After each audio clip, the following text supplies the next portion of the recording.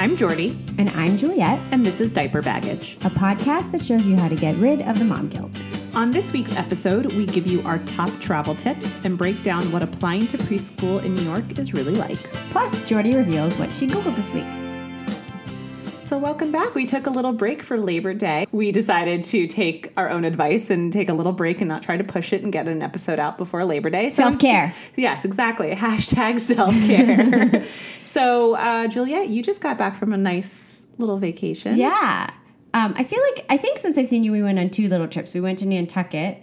Oh, that's right. Where we try and go every year. It's probably the only place where Mike and I consistently want to go back to it every summer. You went there for your mini moon too, right? We did, yeah. And we've been back, I think, every year except for one.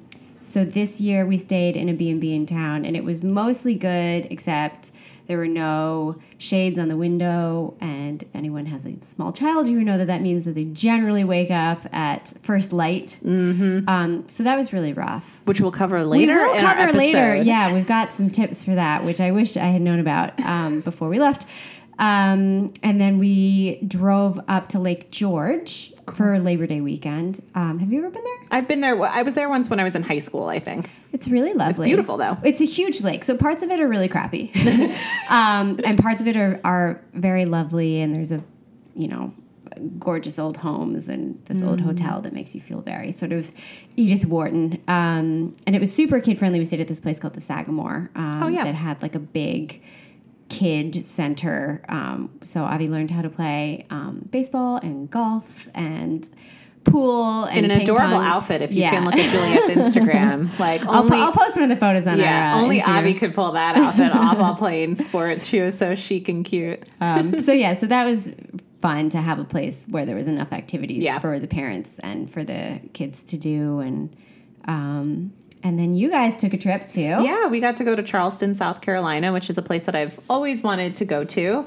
I've been to Savannah before, and I feel like those are two rival cities about which one's better. And so I wanted to go find out for myself. And luckily, we got out of there before the hurricane. So barely, by the skin of your teeth. Barely, yes. There was a mandatory evacuation when we were leaving. So we were lucky, and we luckily got to do a lot of the things that we wanted. And Charleston was a very kid-friendly city. I was surprised. I mean, I assume that Southerners are nicer about children, but I feel like we went to a couple of places. We went to Boone Hall Plantation and Cypress Gardens, and both just have a lot of space for a kid to run around, and Wilder loves just to go crazy. So it was nice just feeling like I got to actually see things that I wanted to see, but it also happened to be a place where he was really happy and can get out some energy. And there were we ate at this really cute pizza place that had that was outside and had a truck for a slide, and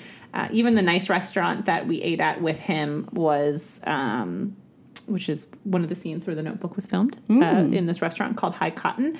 And, I ate there. Oh, did you? Yeah, it was good. And we had a 5 o'clock, we did a 5 o'clock dinner, and the staff couldn't have been more lovely with the baby being there, even though it was a nice restaurant. So it actually turned out to be a really nice trip. We ate and we saw some beautiful places and walked around downtown, and that sounds glorious. Yeah, it was lovely. And the day we got back, I actually got to go to the U.S. Open, and I got to watch Serena Williams play, which was really fun because just the week prior, I was able to interview Serena. So cool. Which was really, really cool. And it was so funny because, we're working moms, so we're dealing with balancing kids and work all the time. And during my interview, her 2-year-old daughter was sitting on her lap, and because she would not, the little girl, Olympia is her name, would not let go of Serena. And so she had to do the entire interview with the toddler grabbing at my microphone and, playing with the sign. And it was really funny to see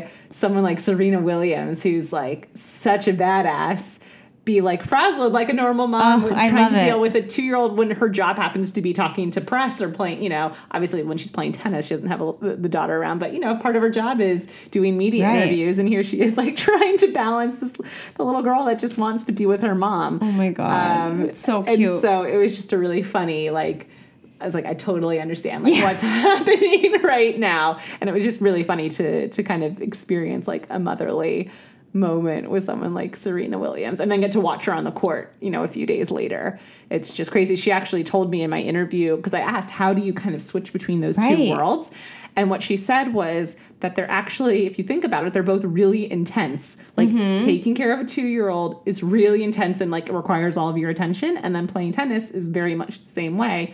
So it's just a matter for her of like switching what she's focusing her intensity and attention on. So, we're all the same. We're all the same in the end. So yeah, that's what's been happening in the past. It's an exciting week. It's been a really good week. So also while I was traveling, and I mentioned that Wilder was moving all over the place quite often, and his new favorite word is out, out, out, up, because he wants out of the car seat and out of the high chair and out of everything. So that sort of leads me into the thing that I Googled this week. Shit we Googled. And what did you Google this week, Jordy? So I Googled, how do you get a toddler to sit still? And I want your personal input on this. And what I found online was not as definitive as the last thing I Googled, which is, when does it get easier to have a child, to take care of a child? Apparently there is an answer for that. There is an answer, and it's 6 if you missed the last episode, but definitely go back and listen. And I'd imagine keeping a 6-year-old sitting down is easier as well. But I came across a few blogs, and there was one common thing that I noticed among a bunch of them, and that was that you can start to train kids around Wilder's age, which is about 15 months, somewhere around 18 months, to sit quietly. So actually, the Duggar family. Do you guys remember the Duggars? Remember the Duggars? They're fall from grace. That they have a million children, so they would probably know the answer to this. And what Michelle used to do is start with like 1 minute at a time and have the kids start on your lap. And you just like read a book or do something that's like an activity that requires their attention. And then you just like slowly build up the time. And then you transfer them to like their own seat and have them and slowly build up the amount of time that you require them to like sit there and encourage them to stay quiet and focused. And I saw this on a few, not just the Duggars, but a few different blogs. And I just thought it was really interesting. I don't know if I'll implement it. A lot of it I think is just a waiting game, because I asked my pediatrician, like, is he ever going to just sit still? Because even in the doctor's office, he was all over the place. And she said, you just kind of have to wait it out. But the general answer was sort of encourage them to spend time doing activities that require their attention. Right. And Wilder does love to read, and he'll sit and read big quotation marks. He'll read for a while and pay attention. And the pediatrician also said, just ignore him when he says out or up. When he's in the stroller, or the car seat. Just like, you can acknowledge it the first time and say, no, we can't do that right now. But if he keeps repeating himself, which he does, to just pretend like it's not happening until you have to get to the place where you need to be. I've definitely done that, because the other thing is that, let's be honest, it just gets annoying. Like when your kid is asking the same question 20 times, it's like, I know you heard me give you the answer, which is like, no, you can't have that bag of candy, or no, you're not getting out of your car seat, or whatever. So yeah, it's not like you're ignoring them. You acknowledge it the first time, and then like eventually, hopefully, they just learn that they don't have to repeat themselves every 2 seconds. Was Avi a very active child? Did you have to deal with this, or? Just from spending time with Wilder, he's definitely more active than she ever was. At this age, she wasn't even walking yet, right? She didn't walk until 16 and a half months, right? So that was different greatly. But I think it's funny. She will sit and hang out with a book for a really long time. But when we're, going to an antique store, for example, that gives me so much anxiety, because even at how old is she? 3.5? She still doesn't have that much control to like not touch things when I tell her not to. And she's definitely better at it now than she used to be. But now I'll be like, you have to ask me if there's anything you want to pick up. So then she'll, I don't know, see something so breakable, like some glass paperweight, and be like, okay, I want that. And I'm like, no. Like, just because you're asking me doesn't mean you actually get it or whatever. So that definitely gives me a lot of trepidation. But was she always good in... the reason I Googled this is because when we were out at dinner in Charleston, like, he did not want to sit for very long. Granted, it was dinner, and I know that breakfast, he can sit for 20 minutes. I sort of have to know what his limitations are. And later in the day for dinner, when it's getting closer and closer to bedtime, I think he's just a little more restless. Right.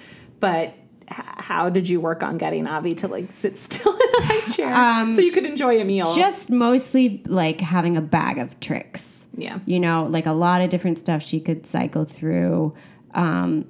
I think at first I was like, well, I don't want her to fill up on bread at the start of the meal and then she won't eat anything else. But then after a while, you're like, well, this keeps them occupied, right? You, like, give them a big baguette or something, and, like, they'll actually sit still for a while. I do think right around the time they start walking, they are more antsy. I remember there was definitely just a period where she just didn't want to be sitting, right? Because they have this new skill and they want to keep working on it, and they just want to be out and explore. So I mean, I remember there was quite a few months where, like, it was a race to just... I don't even know why we honestly bothered to go out during those months, because it's like we were trying to eat in, like, 30 minutes, and it's like it wasn't very pleasurable. And like, one of us generally had to end up getting up and walking her around the restaurant or bringing her outside. But it does pass, and I think once they are used to their increased mobility for a few months... and it's not such a novelty. Yeah, and I think also the older they get, the longer their attention span is to work on a water wow or have a book or whatever it is. And so it definitely gets better. So you're more of the, it just takes time. It takes time. Okay. Well, have distractions. No. Thank you for the advice, and thank you for the advice, Duggars. We're doing a new segment today. Yes. Just switching things up. Yeah, trying some new things. Feeling inspired after our holiday break. So we are going to do a top 10 list. Yes. Jordy. And Juliet's. Top 10. And we'll try to do these every once in a while to basically give our top 10 tips that we've learned, or hacks, or any sort of things to make being a mom and a parent just a little bit easier. Yeah. So the one that we came up with for this week, because we've been doing a lot of it, is our top 10 travel tips to make traveling with a kid less miserable. Yes. Because I clearly just went over all of my woes of traveling with a toddler, but we have traveled to, I think, 4 different countries with Wilder already, and he's been on something, I don't know, 18 flights, 20 flights, something like that. So we've done quite a bit, and Avi's been, I think, like 10 countries. 10 countries. I think she's at like 46 or 47 flights. So I feel like I feel like I learn something new every time I travel with him, especially because obviously he grows and changes. Right. So there's something new. So these are our top 10 tips. My number one, no, I'm going to go straight for the number one tip. You need to get yourself a slumber pod. This would have helped you so much. I wish I'd known that this existed. When you were in Nantucket, they didn't have the shades? Is that where it was? Yeah. Okay, so the slumber pod is basically a blackout tent that goes over any travel crib. So you can control the environment entirely. You can even if you're traveling abroad and you want to control the baby's naps, it keeps it, I'm talking like blackout in their crib area. And I swear Wilder sleeps better in it than he does sometimes at home. Wow. So hands down, get a slumber pod. And this is hashtag not Nat also. I love that thing. I literally will go onto Instagram and write my own reviews when people ask questions about it because I love it so much. Anyway, what's your tip? What's your tip? Okay, so I don't know if this is my number one tip, but one of my tips is if you were flying to try and reserve that glorious bulkhead row because it gives you a lot more leg room, and if you're traveling with a very small child, then you can use the bassinet. Yes. I actually never timed it to be able to use that, but we used it once when we flew to Portugal. Nice. Yeah, just to be able to have that extra space. Wilder's happy to sit on the floor now too, which we learned on this trip. Actually, he sat at our feet and read a book, and if we had a bulkhead seat, it probably would have been much more comfortable for both of us. So great tip. Another tip that I've learned is to book a babysitter when you can. Yeah. And try to plan some evening activities or daytime activities where it's just you and your significant other, or just you if you're traveling alone with your kid. There are babysitters everywhere. A hotel will usually recommend one. There's apps all over the world that you can use too. We've used one in Charleston. We used one when we were in the Bahamas, I believe, too. We've used them all over. Hire a babysitter. Mm-hmm. It's a great little investment. Vacation, too. It's your vacation, too. Plan something really fun that is not baby-related at all. And if you're worried that your kid's not going to fall asleep with a babysitter, then just plan a later dinner. That's what we do. Put your kid to sleep, and then have somebody literally just come and hang out in the room while you go out to dinner. It makes a world of difference. Yeah, it really does. Mm-hmm. What other tips do I have for you? Okay, so I would say I never bring enough things to keep her occupied. So always bring twice as many toys, books, crayons as you think you might need. For air travel, train travel, just hanging out at a restaurant. Like, they can whip through that stuff so quickly. Yeah, they can. Good piece of advice. I'm getting into that territory now where I need to bring a lot more stuff to keep them occupied. All right, another tip that I have is, if you can, book a suite in a hotel room and have it a place where it's a separate space to put the kid. So when they go to sleep, which tends to be earlier than most adults, you can actually still enjoy your evening with your significant other or by yourself. You can watch TV, because in the beginning days of having a baby, Ross and I spent many a night sitting and eating food in a hotel bathroom. So try to book a suite. If you can't book a suite, another great tip is to ask for a handicap bathroom. Because that'll be big enough for a pack and play, guys. Yep. And it'll be dark. When we were in Charleston, Wilder slept in the bathroom. So if one's available, that's just another great way to kind of get around paying more for a suite. That is a really good tip. I've never actually thought to ask for the ADA bathroom. Oftentimes I find myself on the hotel's website seeing if they have the floor plan. Yes. So I can measure. Okay. Another tip that I have is to always bring a change of clothes for not only your kid, but for you. Because you might think when your infant is past that pukey after eating stage, that you aren't going to need a full set of change of clothes all the time. But then you start potty training and they pee in your lap. So, I have so much to look forward to. Or, they just have dirty hands and they're just climbing all over you all the time after having a lot of tomato sauce. So always just have that ready to go. Good tip. And not white. Yeah, not white. Another one that I think Juliet and I both put a lot of research into was finding a good travel stroller. Everyone has different requirements. For us, we wanted something that would go pretty flat, so he could sleep in it while we were on the go. That folded up, that was really light, that we could throw over our shoulder, that we could throw up in the overhead bin if we needed to. We ended up going with the Mountain Buggy Nano, which we love, and I believe you went with the Yo-Yo Zen, which you love. We ended up getting 2 travel strollers. So we have the Pocket. Oh, right. The GB Pocket, which actually can fit under an airplane seat. It's so small. That is tiny. So I use that when I'm on the subway with her because it's so light that I can carry it down flights of stairs even while she's in it, and it's fine. But it has basically no sunshade, and it does not recline, and there's really no storage in it at all. So we use the Yo-Yo for longer trips because it does have a little bit of a recline, and it has a shade, and it's great. Cool. Travel stoves are really important. Yeah. Yeah. You need to have one that you really like. Another tip I have is to carry snacks. And I'd like to highlight that that's not just for the children. That could be for husbands. Yes. Or yourself. Because sometimes especially when you're traveling in a city, right? And you're kind of just roaming around. Ideally, you can just stop into various places and grab a croissant or whatever. But sometimes you're, I don't know, at an art gallery or some museum or some outdoor spot, and everybody is hangry and you have nowhere to buy anything, or the only thing available is tinned sardines, which are delicious, but maybe not always right for a 2 p.m. snack. So, pack a ton of extra stuff in your suitcase, whether that's Bombas or... Oh, yeah, we traveled all the Bombas. the Monk Pack oatmeals. Ooh. Do you guys do those? No. They're not technically for children, but you will find them often in the children's section at grocery stores because I think people don't realize what they are because they come in packs. So it's like fruity oatmeal for hikers. Interesting. But it keeps kids pretty full and adults. Trader Joe's also has these great, I think they're called like fruit crushers or something like Yeah. that. And the mango, apple. and they don't have to be so refrigerated. good. Yeah. So it's a great thing to travel with. We travel with those. We tend to make our own pouches for him when we're home, but when we're traveling, I just bring a bunch of those with us just to hold them over for a little while. And they're great because they don't have to be refrigerated because I don't want to be walking around with like ice packs and all this stuff for hours and hours. So that's another good one that I really like.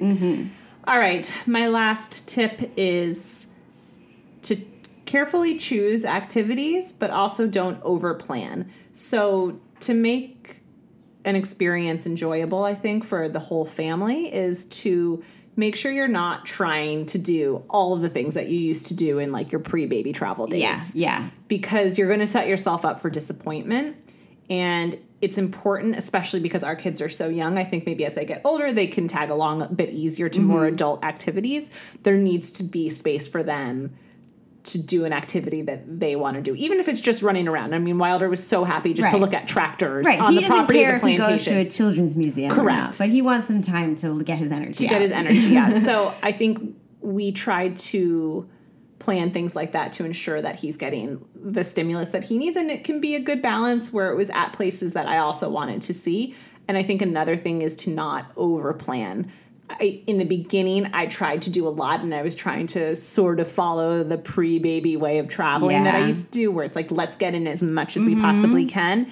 And it really stressed me out. And I think planning, maybe it gets different as the baby gets older, but planning like one activity for the day and maybe one kind of meal, and then having the rest kind of flow. And that helped us enjoy our trip because we felt like we were accomplishing the things on our itinerary that we want to do and not feeling overwhelmed by trying or that to you fit were going to everything. have to, because if you overschedule yourself when you're traveling with a child, then almost always you're going to have to skip out on something. Yes. And then you're going to be really frustrated. Exactly. So that was something that I really learned, and we're really trying to stick to that when we travel now so we don't feel like we're missing out on anything and really enjoying the experience together as a family. So that actually probably is my number one tip on the list. Yeah. All right. Non-tangible tip. Yes. My last tip is that it's important to carve out some alone time. Yes. So not just with your partner or your spouse. That is also important. That's why you get the babysitter. But especially if you're doing a vacation where maybe you're only staying at one property rather than like going out and exploring a city every day, if you're at the beach or something and there's a little bit more free time, then you can talk to your husband, for example, and be like, all right, I'm going to go to the gym in the morning and then I'm going to go to the pool, I'm going to the beach for a few hours, and then why don't you go play golf in the afternoon? And because it is your vacation too, and you shouldn't feel guilty for wanting to take some time to actually relax or do something that you don't get to do at home. And you can, partner off that way, and it gives both of you a chance to get some bonding time with the kid, or like while they're napping, you can read or whatever it is. But I think it gives you the chance to decompress. Yes, exactly. And do an activity that you want to do without having to worry about involving a kid in it. Like, you don't want a baby in a massage room. No. I know that you hate massages, but... Right, but hypothetically... Hypothetically. I don't want a baby in my facial room. Yeah, exactly. So, that's our top 10 travel tips. If you guys have some, we would love to hear them, so please let us know. Absolutely, and maybe we'll post some vacation photos on our Instagram account, which is @diaperbaggage, so you can see some of the fun that we've been having.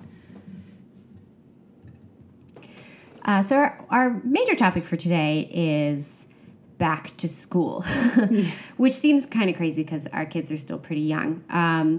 But if you are applying for preschools in New York, the process actually starts a year ahead of schedule. Yeah, like I'm looking at them, and Wilder's only 15 months old. Yeah, it's pretty bananas, and it can cause a lot of anxiety and feelings of guilt. And since we are all about getting rid of the mom guilt here at Diaper Baggage, we thought we would sort of go over what it means to apply and how to keep your sanity. Yes. And I think for people who don't live in New York, just to give you a little background on what it what it is to go to preschool here, because I think it's very different in New Yeah, York so than it do you is like anywhere else. Oh, 100%. Do you want to give the little summary that you gave to me, basically, about what it means to apply to preschool? So yeah, you basically start the process 12 months before your child would matriculate. And while there are some programs where you can kind of sign up, the week before, a lot of these sort of desirable preschools, or what they call feeder preschools into the good private kindergartens, will often have lotteries to apply. So it's not like you win the lottery and then you automatically get a spot at the school. You are given the option to apply. Yes, to apply. That's crazy. I actually got an email for one of the schools that we applied to. We did not make the lottery, and they said, "Would you like to be on the wait list for the lottery?" Oh my God. And I was like, sure, because I'm sure something is going to come of that. But yeah, I mean, it's stressful. You have to take time off of work, because most of these meetings with the schools that you end up having to go to are during the day. Yeah.